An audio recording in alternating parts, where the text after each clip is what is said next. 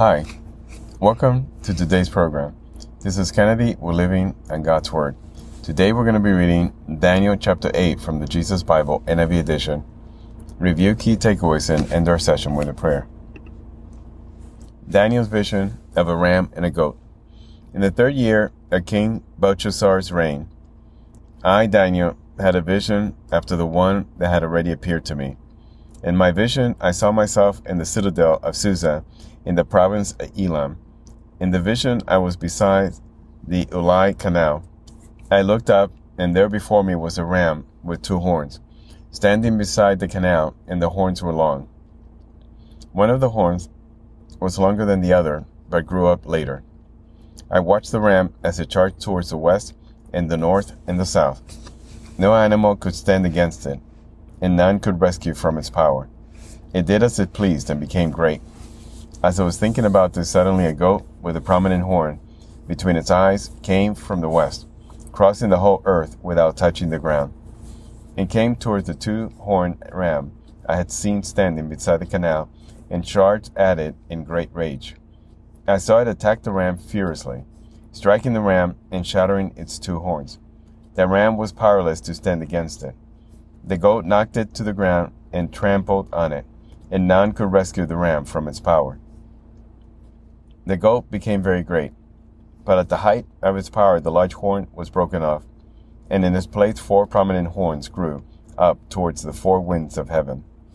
Out of one of them came another horn, which started small but grew in power to the south and to the east and towards the beautiful land.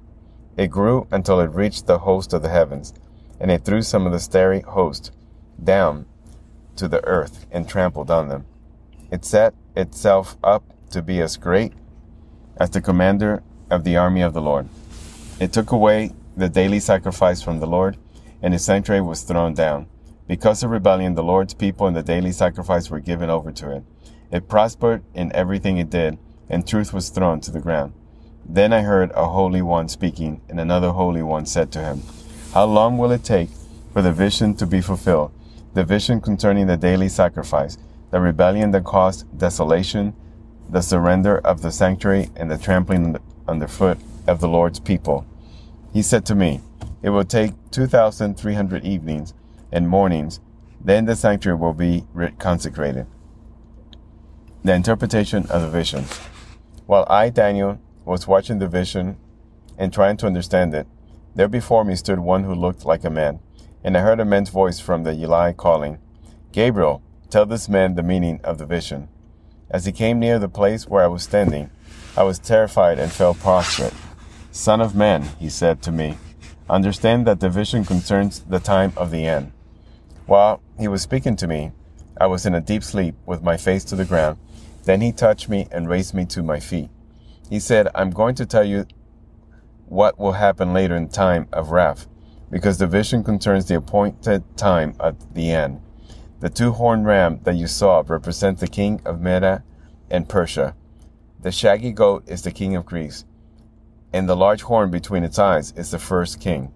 The 4 horns that replace the one that was broken off represent 4 kingdoms that will emerge from his nation that will not have the same power.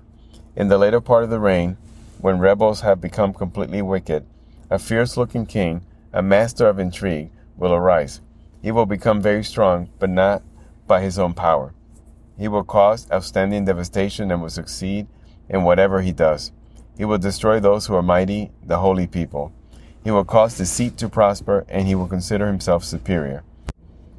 When they feel secure, he will destroy many and take his stand against the Prince of Princes. Yet he will be destroyed, not by human power.